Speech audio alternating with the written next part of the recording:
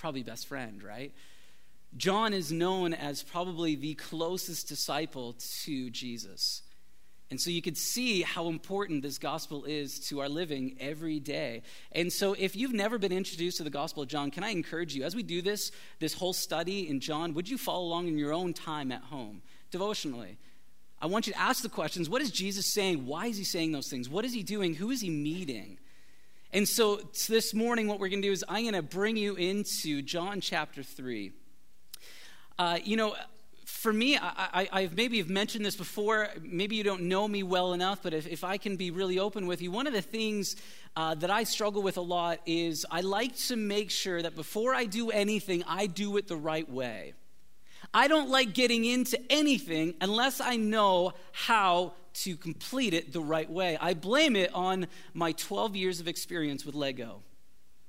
There is an instruction book given to you, and you follow it, and you do that. And for me, when I open a box of Lego, there's some kids, they're the weird ones, that pour it out, open the bags, and they don't even follow the instructions. They make their own thing. That's not right. For me, I have to open the bags, pull out the instructions. I gotta go step by step. And now Joshua, he's 5 years old, my 5-year-old boy, and he is big into Lego now. And so I'm able to really feed this really horrible part of my life and follow the instructions. And when he gets off instructions, Joshua, you're not doing it right, and there's an issue. This is why when it comes to renovations, me and Catherine, we do not work well together. That is one of Satan's biggest thing against me and Catherine is like, make them do renos, right? And we yell at each other. We don't do well because Catherine's like, just get it done quick. And I'm like, well, Catherine, I got to make sure it's done right? And I'm going to follow the instructions piece by piece. And her dad's more of a bull in a china shop, and she's more used to that. And for me, I'd like to take my time with things. I like to make sure that everything's okay. For example, parenting. When we found out that Catherine was pregnant with our first, with Joshua, what I did is I bought all the books I could about parenting. But what's happening to the child in Catherine's stomach? I mean, I had no connection. I couldn't feel Joshua in me. So I had to somehow find some connection. And I wanted to know what's going on because to tell you the truth, I've seen some of your experiments with your kids. They didn't turn out very well. And so for me, it's like, I want to make sure I do this well. I want to know what's going on. I need to make sure everything's okay. And to tell you the truth, when it comes to being a Christian, I'm kind of the same way. I don't like delving into things I don't know. I come across texts, okay, and I don't know if you want to follow me here, but in Matthew chapter 7, you don't have to. I'll read it really quickly. It won't be very long here. Matthew chapter 7, verse 21 to 23. It says this. I mean, these are verses in me that that scare me. You know what? It's in the wrong place. I put the wrong place. But basically it was this. It was Jesus saying, you do all this in my name. But he's like, but depart from me because I never knew you. I mean, this list of people doing wonderful signs and wonderful things for Jesus, and yet Jesus still says, you kind of missed the point. Things like that freak me right out. I mean, I've been raised in the church, and I try to figure this stuff out, but what if I get this all wrong? I mean, when it comes to eternal things, I mean, if I get a bit of Lego wrong and I don't put it in the right piece, that's fine. Nothing bad's going to happen. I mean, I'll freak out a little bit. I'll get over it. But when it comes to things of eternal significance, I'm like, I got to make sure this is done right. And when I read things like that, it freaks me right out. I don't know about you, but there is something in me that wants to make sure that when it comes to being a Christian and it comes to pleasing God, I want to make sure I do it the right way and I end up in the right place. Have you ever wondered, maybe if you're a believer here, you've thought to yourself, am I doing this right? How do I know I am doing this correctly? How do I know that my Christian life, that I'm not just going through the motions and that I don't end up like the guy in Matthew who Jesus says, depart from me, I never knew you. Maybe you're here and you're a believer and maybe the question for you is this, I got a lot of enthusiasm about God, but I want to make sure I don't lose it. How do I not lose it? Maybe this morning you're someone here who you're kind of what I like to call a seeker. You've maybe heard about God, you've heard about Jesus, but you want to know what's the difference. What's the difference with being a Christian versus any other world religion? versus any other belief system, what makes a Christian a Christian? Well, those are all great questions that I force you to ask. And those are the questions where, luckily, our passage this morning deals directly with. So if you don't mind, would you mind opening up your Bible with me to the Gospel of John, chapter 3. We're going to start in verse 1, and we're going to go down a little bit. We're only going to go about halfway through John chapter 3. John, like I said, it's one of the testimonies of the life of Christ. Is Matthew, Mark, Luke, which are what's called the synoptic gospels. A lot of similarities between them. John is a bit of a different type of gospel. He doesn't focus as much attention as the other gospels do, and he gets right to it. And it's very, the Gospel of John is surrounded by a lot of people. The stories of Jesus meeting people. And here we are in John chapter 3, and he starts a journey with this man named Nicodemus. And this is what we're going to read. In John chapter 3, starting in verse 1, this is what it says. And if you don't mind, I'm going to walk you through the passage a little bit, give you a bit of background as we go in it. Now there was a man of the Pharisees named Nicodemus, a member of the Jewish ruling council. Basically, Nicodemus was a big deal. He was a Ron Burgundy of the Pharisees. This guy was a big deal. This guy, everyone knew him. He was probably extremely wealthy because there's only certain people that held this position. This man had it. He had the pedigree for his family. This guy, he knew what he was doing. He was an extremely good theologian. He knew the laws. He knew the Old Testament extremely well, okay? Nicodemus, like I said, was a big deal. He came to Jesus at night. Now, a lot of people have a question. Why did he come at night? We try to spiritualize a lot of things. Here's the one thing, you can go at it, and some people skip over this point, but it could have been that he was embarrassed because of his position, Remember, Jesus had just turned the tables over. John the Baptist had been baptizing, and he mentioned Jesus. Jesus had never been to a rabbinical school. He had heard about Jesus. He had saw the signs, which we're going to see. Was he embarrassed because the others didn't see him as Jesus? That could have been it. Some say that he was just out of respect for Jesus because he calls him rabbi in the next word here. It could have been out of respect because he would know he would have been really busy during the day. Who knows? To tell you the truth, we don't know exactly why, but Jesus does make a bit of a parallel to it later on in John chapter 3. He came at night and said, "Rabbi, we know you are a teacher who has come from God, for no one could perform the miraculous signs you are doing if God were not with him." Basically saying this, we know that you are at least a prophet of God. That the signs that you're doing, they are from God. So he is respectful of Jesus here. He moves on. In reply, Jesus declared, I love this. Here's the thing that we're going to find out this morning. Jesus is not one of those guys where you can have a light conversation with. It's like, hey, Jesus, so how's it going? Good. How's your marriage? Right? Oh, well, I don't know. Okay, well, how's your... he gets right to it here. Nicodemus has some questions in his head. I don't know about you, but if I got to meet Jesus, and if you got to meet Jesus, wouldn't you have tons of questions on your mind? Jesus, please tell me about the dinosaurs. Please. Right? And so I don't know what questions he had, but Jesus goes directly to the issue with Nicodemus, and he starts here. In reply, Jesus declared, I tell you the truth. Maybe your version says, truly, truly.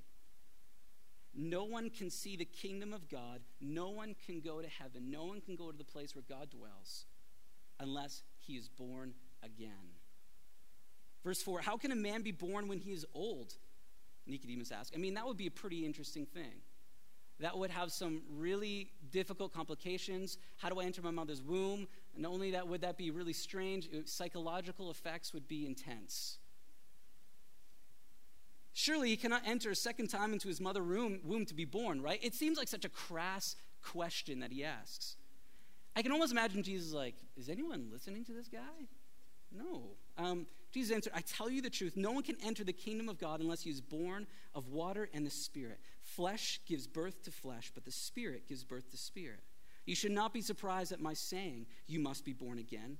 The wind blows wherever it pleases. You hear its sound, but you cannot tell where it comes from or where it is going, so it is with everyone born of the spirits. Again, Nicodemus asks, how can this be? He just doesn't get it. He doesn't see what Jesus is speaking about when he talks about being born again. Jesus said, "You are Israel's teacher, and do you not understand these things? I tell you the truth, we speak of what we know and we testify to what we have seen. But still you people do not accept our testimony. I've spoken to you of earthly things and you do not believe. How then will you believe if I speak of heavenly things?" Basically saying, listen, Nicodemus, you're so caught up that if you can't even understand the very basics of what I'm telling you, how can you understand the spiritual implications of it? He's beginning to point out Nicodemus' issue with being blind. No one has ever gone into heaven except the one who came from heaven, verse 13, the Son of Man. Just as Moses lifted up the snake in the desert, so the Son of Man must be lifted up, that everyone who believes in him may have eternal life. This passage in John chapter 3, here's something that we need to understand. Sometimes we look at people like Nicodemus, and we come from like this perspective where we're reading it, we know the entire story, and we kind of think of them like they're idiots. Like, Nicodemus, how are you not getting this? Bill Nye is looking for the missing link. I think I found it. Nicodemus is a bit of a baboon. Last week, Pastor Paul mentioned two verses in the end of chapter 2, which I think are very important for us to hear before we move on. In chapter 2 of John, in the last two verses, it says this. Now, while he was in Jerusalem at the Passover feast, many people saw the miraculous signs he was doing and believed in his name. But Jesus would not entrust himself to them, for he knew all men. These two verses, the last three, in chapter 2, what they do is they actually bring us into now Jesus beginning to confront people. He meets with Nicodemus. You're going to hear the testimony of John the Baptist, and then you're actually going to meet the woman at the well. He begins bringing us to a point, the Gospel of John begins showing us man and Jesus. We always want to be, when we read the scriptures, want to be the hero of the stories. Right? We want to be David. We want to be the handsome guy who did the right thing. Right? We want to be that guy who can bring down Goliath. We want to be Abraham. You know what? God, give me the church. I'll lead him into the promised land. Right? I am the man of faith. We want to, we tell ourselves we want to be the spies. We are the spies with Joshua that saw that God was able to do something mighty. I'm not like the rest of my family, faithless sinners, right? We want to be the heroes of the story. Here's the thing about the Gospels, though, and here's the thing about the Bible. If you are the hero of the story, you're reading it all wrong. What Jesus begins to do here, and what John begins to do in his Gospel, is to show us how we are all like Nicodemus. How we're all like the woman at the well. How we are not the good Samaritan. We're the one who is broken on the side of the street, or the one who passes by him. And what we get is a picture of Jesus being the hero.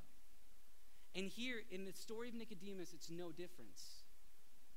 See, what you have here is this man Nicodemus, and I'm going to begin exposing a little bit how we're kind of like Nicodemus. Here we have this man Nicodemus, okay? He is healthy, wealthy. I mean, the ladies want him.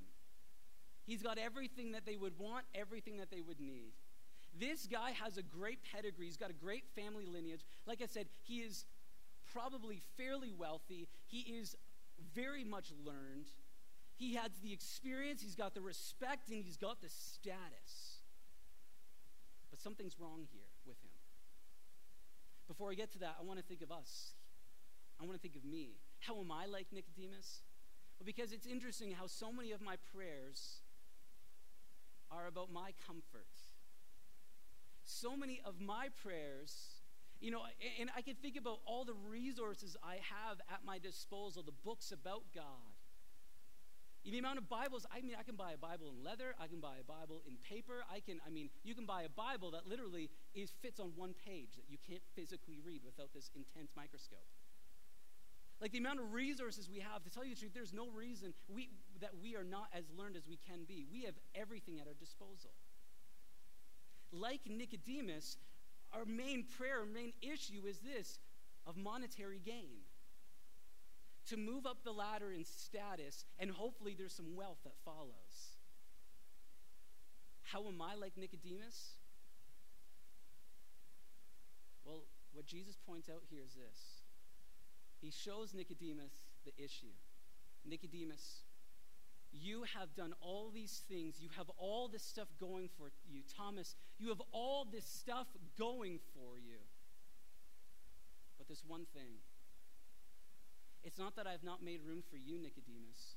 Unfortunately, you've made no room for me. The issue in this story that we're going to find out is not that Jesus couldn't accept Nicodemus, it's that Nicodemus couldn't accept Jesus.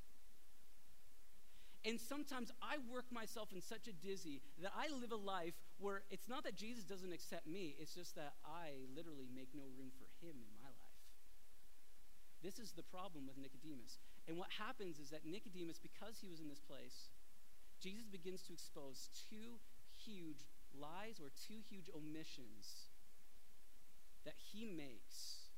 That because Nicodemus has built a system around himself where he can be what he needs to be, he can have all the status, he can have all those things. I mean, you got to know this about the Pharisees. They were about keeping the law, keeping the traditions alive, that it came down to what you did in the flesh. So much so that if you were not a Pharisee, you were looked down upon in a sense. And they would lord it over other Jews, other believers at that time, because they couldn't hold to the law as well as they did. What we have here is Jesus beginning to expose Nicodemus's main issue, two main issues. The first issue is this. Because Nicodemus had all that stuff, Jesus begins to expose to him that you may have all of it, but you have first forgotten your spiritual need. That's the first thing. How did I get to this conclusion? Well, it's actually fairly simple. I don't know if how many of you have kids, or when you did have kids, if you remember when they were young. Some of you are like, yeah, they don't like me anymore, so I wish they were still young. And whenever like my kids get sick, I go into crazy parent mode. And you go into any emergency room with a kid with a small cough, and it's the same thing, right? You get in there, you get the doctor, and of course the parent knows best. The doctor's like, you know what? It really is just a simple cough. Your kid has a pimple. No, I don't think you're serious. I mean, like I've watched Grey's Anatomy, right? Get an MRI, CAT scan, get a full blood work, do it all, right? It's if we know everything, and maybe you're a nurse in this room, and you're like, yeah, I know those parents, right? And we want to be so thorough to make sure we don't miss anything, right? And this is what Jesus is pointing out to Nicodemus. He's like, Nicodemus, you think you have been so thorough with your life, but he's like, you've missed the greatest need you could ever miss. It's your spiritual need, your need to be born again. Here's the thing about being born again. Born again is the unique feature of the Christian faith. When I was preparing this, it was actually a little difficult because when you're speaking about being born again, when I say that, it automatically sounds a little strange to people. This idea where, like Nicodemus, Jesus says, listen, I tell you the truth, Nicodemus. I know you got questions for me. I know there's things you want to deal with in your life, but there is something bigger and something worse going on in your condition, and it's this, is that you have not been born again. And if you're not born again, it doesn't matter what you've done, you're going to miss heaven. I think that's something we need to pay attention to. Can I make the same mistake? Am I not being as thorough as Jesus wants me to be? Right at it, Jesus gets to the heart of the matter, and he tells Nicodemus, this is why Nicodemus, I think, 3 times is saying, I don't get this. I have done everything according to the law. I mean, according to the scripture, I thought I'd done everything. I mean, I went to church, I volunteered in Sunday school, I did all of this stuff. In fact, I didn't work on the Sabbath. I didn't do any of it. And Jesus tells him this, no matter what you have done, I'm asking you to restart again. Could you imagine? Could you imagine just doing 4 years of university, putting your head into it, getting it done, and then at the end, at your final exam, your professor tells you, you did it wrong, you have to start at the beginning again. Oh, how much grief that would cause. You can tell the dilemma Nicodemus is in. Nicodemus, you have it all, yet you have nothing. You've missed the main issue, Nicodemus. The problem is you're spiritually dead. Here's the one unique thing, one of the main aspects of Christianity that we cannot just gloss over. Before we accept Christ in our life, you and I are completely spiritually dead. Not sick, dead. In Ephesians, Paul tells that church, he says, while you were dead in your trespasses. And maybe you're thinking, why does Jesus get so harsh on Nicodemus? I mean, wasn't he doing all the other things? Wasn't he a good person? Why couldn't he just accept him? Here's the issue with moral Christianity and moral living is this. When it's dependent on you, your faith is only as good as you. And I don't know about you, but when I get up and I step on a toy in the middle of the night, my Christianity is out the door. I am not saved anymore. What comes out of my mouth has not been sanctified by Jesus. Every time I get on the floor, my kids crawl over me. There's just no reprieve. They could be sleeping. I get on the floor, they're up, they're on my back. When I'm going to the washroom, Joshua has to barge in. What are you doing? Right? I may be good for a little bit, but the minute that happens, I'm like, Jesus, you have to save me again. The problem with a moral Christianity that Nicodemus was building for himself was that the minute that Nicodemus failed, it was done. His religion had failed him because he had failed it. The second problem with morality is this. I'm all for being cheap, by the way. When I went to Maui in December, me and my wife, we decided to do a timeshare spiel. Anyone ever been to any of those? Where you go and they want you to join in something, but the good thing about it is that you get cheap stuff after, right? Well, me and Catherine, we wanted to go into Luau. I didn't want to pay $100 for a ticket. That's nonsense. I wanted to pay $20 for both of our tickets. So I spent 2 hours in a timeshare spiel. And here's something you got to know about me. I'm a pretty joyful person, pretty happy. I get along with people. The minute you tell me how I should spend my money, I'm like cold-faced. I embarrass Catherine at these things. I don't know why we keep going, but I embarrass her. Because she's, Thomas, quit it. We know we're not going to do it. I'm like, yeah, but these people are being ripped off, right? And the minute someone tells me how to spend my money, it's on, right? Here's the thing about having a moral belief system is that when it comes down to how good you are, there's no really requirement for you to give to anyone else. Why? Because you worked for it. That's my money. I work for it. You can't tell me how to spend it. This is what happened to the Pharisees. I worked for this. Obviously, you suck at it. Why would I give you any of grace when it's your issue? The third reason why Jesus said it wasn't enough, Nicodemus, you need to restart, is because of this. Because scripturally, we have right at the beginning of mankind a death that happened.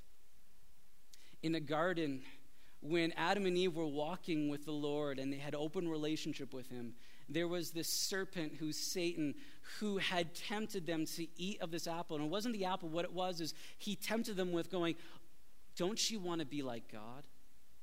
Why don't you Liz was saying, why don't you put your life into your own hands? Don't let God care for you. Care for yourself. God only helps those who help themselves, right? That's probably where it came from. And so what did they do? They decided to put their own life in their own hands, to trust themselves.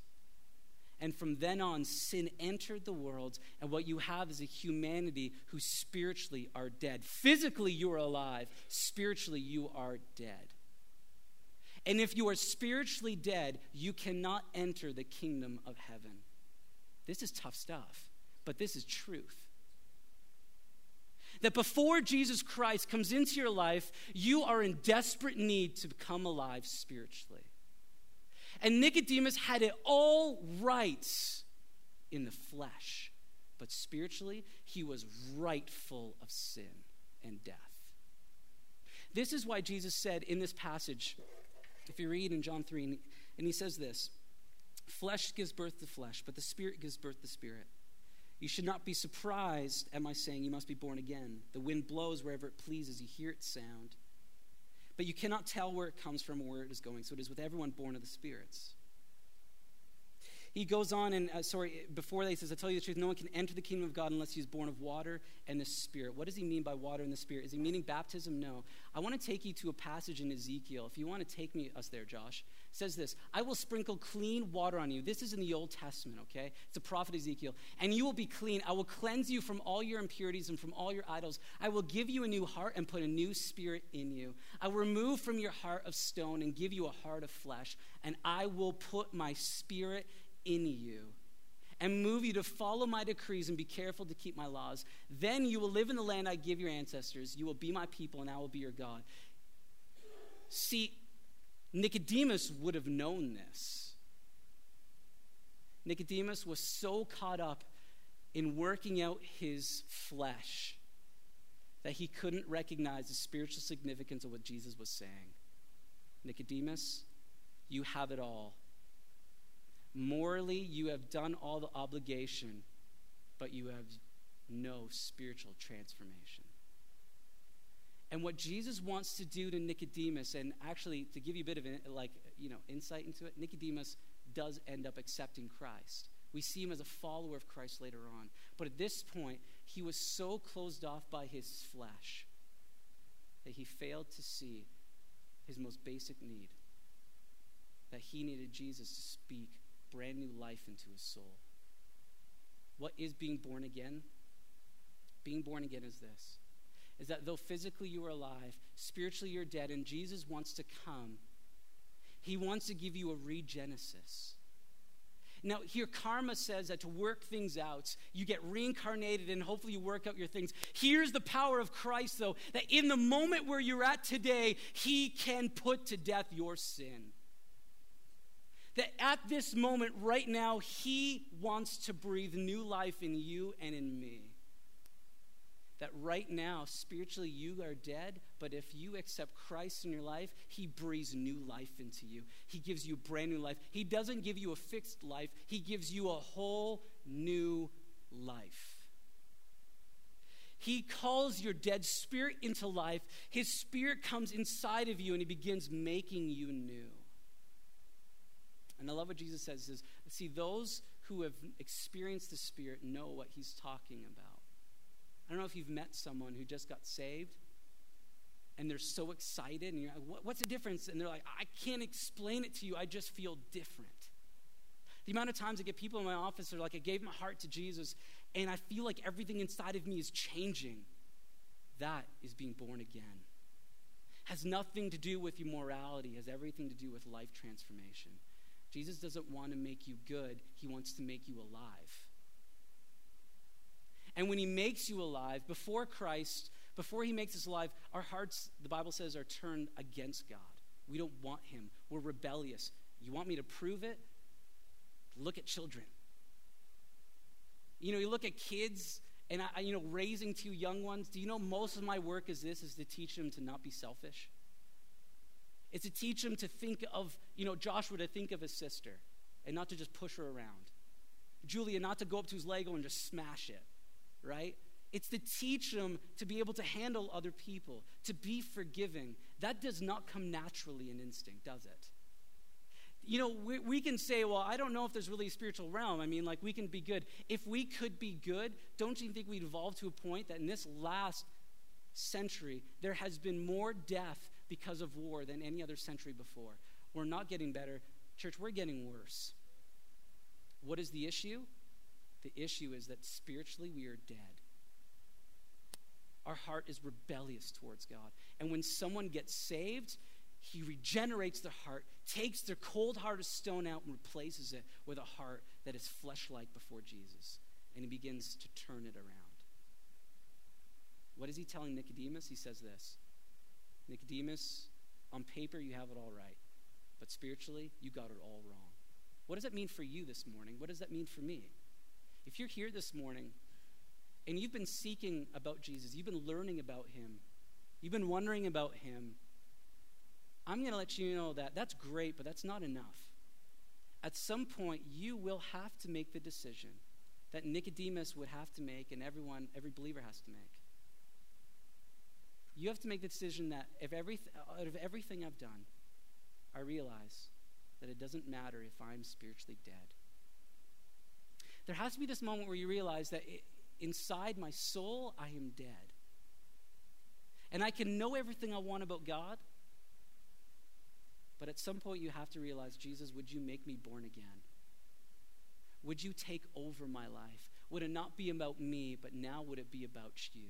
He doesn't want to be an accessory to life. He is going to become your life. At some point, I'm glad you're seeking, but at some point, a decision's going to have to be made. Will you be born again? Will you allow Jesus to come and make you brand new? If you're a believer here and you've had that experience, what does this mean for you? It means for you this, and this is very important. I love what the author in Galatians says, what Paul says to the Galatians church. He says this, are you so foolish to think that the things that started by the Spirit you now can complete and perfect by the flesh? What he says is this, you got saved because of God and his mercy and his grace. He made you spiritually alive. What makes you think you can live this life according to your flesh? If you have been made alive in Christ at some point in your life, this needs to be a reminder to you that as you are utterly dependent on his Spirit to make you alive, you and I must live in a place where we're constantly utterly dependent on his Spirit for living today. We have to be. This life is a spiritual life. Every person you brush by is an eternal soul. Everything we do must first come down to relying on his Spirit in us. The decision to sin is this. Am I going to live according to the flesh, or am I going to give room for Jesus to work in me and through me? That's the decisions we need to make. And sometimes I worry that, like Nicodemus, we become so flesh-like, we get so attached to this world that we forget that we are first spirit before we are flesh. Let this be a reminder and encouragement for you that if you ever find yourself in a position where you can't give grace, would you rely on his grace then? In that place where you feel like you can't forgive, would you rely on his forgiveness then? When you find yourself in a place of desperation and deep, deep hurts, would you allow him to be your peace, your patience, your kindness, your love? See, the great thing about having becoming spiritual life purely because of God's grace is this, is that when you experience his grace, it frees you to give it as well. See, when you're moral, when you do the work, you don't have to give it, but because you've received grace, you now can give it. The second omission Nicodemus makes, and this is where I'm going to bring us to a close, is here. Well, how does he become born again? Jesus makes it very clear to him. He says this. He says the second omission that Nicodemus made was this, is he failed to see who Jesus actually was. When you think of Jesus, when you think of who he is, to the Pharisees, like I said, he said, we know that what you do, it's from the Lord. It has to be the signs you're doing. He's saying that because he actually believes that Jesus is at least some sort of prophet. But Jesus has not been to a rabbinical school. He came out of a town that no one really cared for. He came from parents who no one really knew. I mean, he was a carpenter. He was very natural in a sense. They were expecting someone to come and rule over them. See, Nicodemus had completely missed in Scripture who Jesus was prophesied to be like. I remember my parents used to torture me when I was young. By torture, I mean this. They used to take me to the mall with them. And I hated it. As a young boy, I hated it.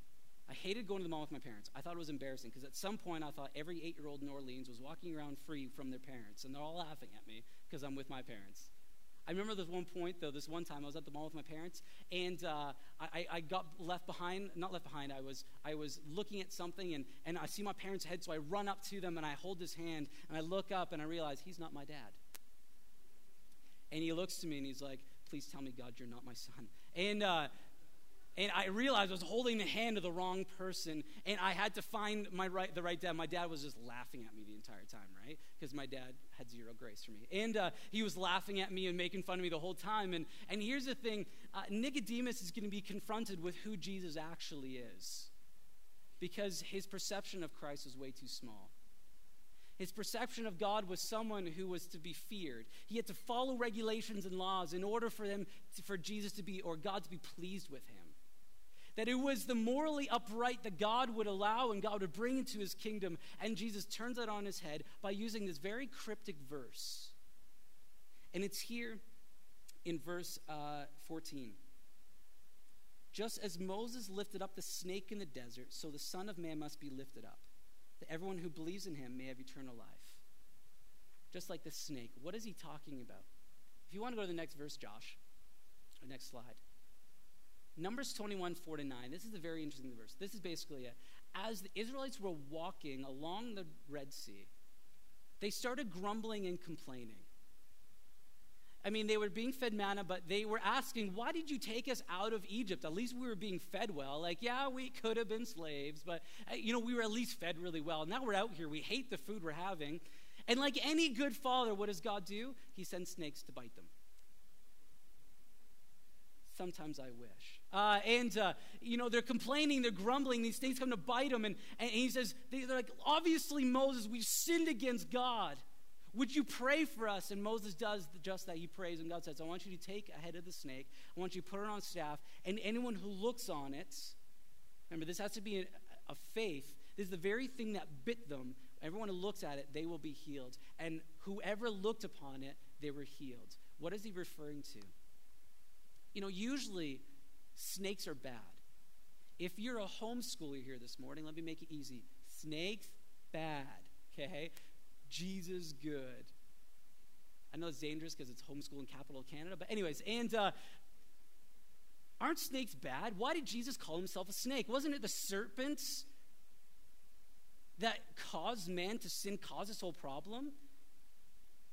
See, what Nicodemus hasn't seen yet, but what he's about to see, and what we see now because we have Scripture is this. That instead of a father who demands moral allegiance, he is a father who comes, wraps himself in sin, and dies our death so that we could experience that born-again life. See, you and I were meant to be conceived out of love physically. And what he tells Nicodemus is this, is that being born again is you are being conceived out of love again, spiritually. What you have here, what Nicodemus is being confronted with, and what he's going to notice is that Jesus who says, I will be lifted up on the cross with sin draped over my shoulders. I will die your death so that you can have my life. This is going to be the most humbling experience for Nicodemus. And for us this morning, it is still a humbling experience. This is why it's very difficult. If you're not saved here this morning, and this whole idea of spiritual life and being born again, it will seem foolish to you. It's supposed to. Because like Jesus said,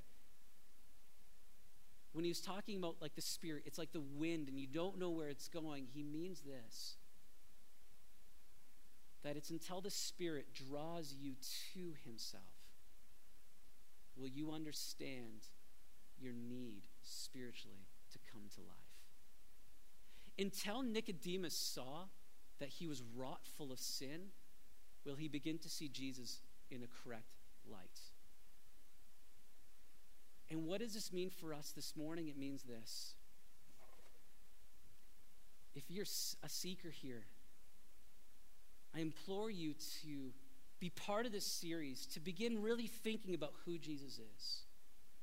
Would you not see him as someone who looks at you and wants moral goodness from you? No, would you see him as the Father who comes, who longs for relationship with you, to be born again into a family where your Father loves you, desires relationship with you, and who will have his dwelling inside of you?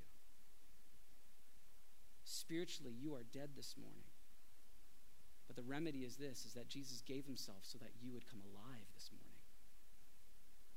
If you're here and you're a believer and you've experienced God and you're wondering, how do I make sure that I don't lose my spiritual fervor? How do I make sure that I don't do this wrong? The way to do it right is this, is to always understand your need for his Spirit. And like Hebrews says, to fix your eyes on Jesus, who is the author and perfecter of your faith. It's in this place, so what? What do I do now, Thomas? You fix your eyes on Jesus. You go to the Word. You go to prayer. You understand that Jesus is your Father. And he wishes to every day make you spiritually alive more and more. The option for us, church, is this. Will I choose to live in the fleshly nature that Jesus came and died for me? Or will I choose to set my things, like the author in Colossians says, set my mind on things above, where now your life is hidden with Christ? Let's stand this morning, if you wouldn't mind, as we close. If you're here this morning and you are that seeker, you don't know Jesus as your personal Lord and Savior, you don't know, or you didn't know, maybe before this time you thought this whole thing was foolish, but now the Spirit has been working in you and you realize maybe this isn't so foolish. Yes, there are things in me that are desiring something more. Yes, I see there's something in me that I need to remedy. That's you this morning. You want to be born again this morning? With all eyes closed and with heads bowed, I'm going to make sure this is a private moment between you and the Lord. If that's you this morning and you want to give your heart to Jesus, you want to be born again. You want a new life. You want Jesus to come and take your old life, take it from you, to remind you and show you how he killed it and how he's making you alive. If that's you this morning, I'm going to ask you, if you wouldn't mind, just putting your hand up this morning. Awesome. If you're here this morning, and maybe the commitment for you is if you're a believer, and you're saying this morning, you know what, Thomas, I have become so flesh-like. I've forgotten to depend on his Spirit. And I've got so, enthralled with being morally good that I forgot that my dependency is on him and him alone. If that's you this morning, maybe would you mind lifting your hands as well this morning? And this was a reminder for you. There's a number of us this morning. Hey, listen, my hand's up as well. I forget every day. I need to be reminded every day. Let's pray this morning together. Jesus, I pray for that gentleman who put his hand up saying, I want to be born again. What a decision. Nicodemus in front of him, he could have saw all that he would lose. But Lord, forget all that we gain. And for that gentleman this morning, would he see and fix his eyes on all that he gains? He gains new life. That he is brand new, that like you said, the old has passed away and the new has come.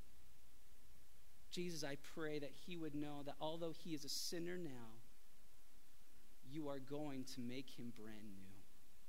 That his life is now not marked by his mistakes, it's marked by your life. Jesus, I thank you that you are constantly making people alive. Jesus, I pray for him this morning, that you'd encourage his heart. Lord, he would sense your Spirit indwelling him and making him new. Lord, for those of us who are here this morning who are so easily entangled by the flesh, would we remember that we were born of Spirit first, and we must rely on your Spirit for everyday life. But God, there's people in this world who need you, and if I'm constantly worried about my affairs, that means I'm distracted from your affairs. Jesus, you asked me to be about your business, about your kingdom on earth. Help each one of us to set our eyes on the things above. That everything we do is with purpose and with understanding that, Spirit, you are talking to us. You are making us new. You're making us alive.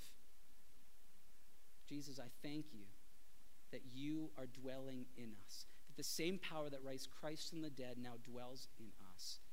May we now live like that. Lord, I pray as we go this morning that you would be honored by our conversations, that you keep us safe, you watch over us. And Jesus, that this week, this would not just be a week where we just go on next month and Monday and Tuesday, but Lord, we be thinking every day, Jesus, not my will, but your will be done. Amen.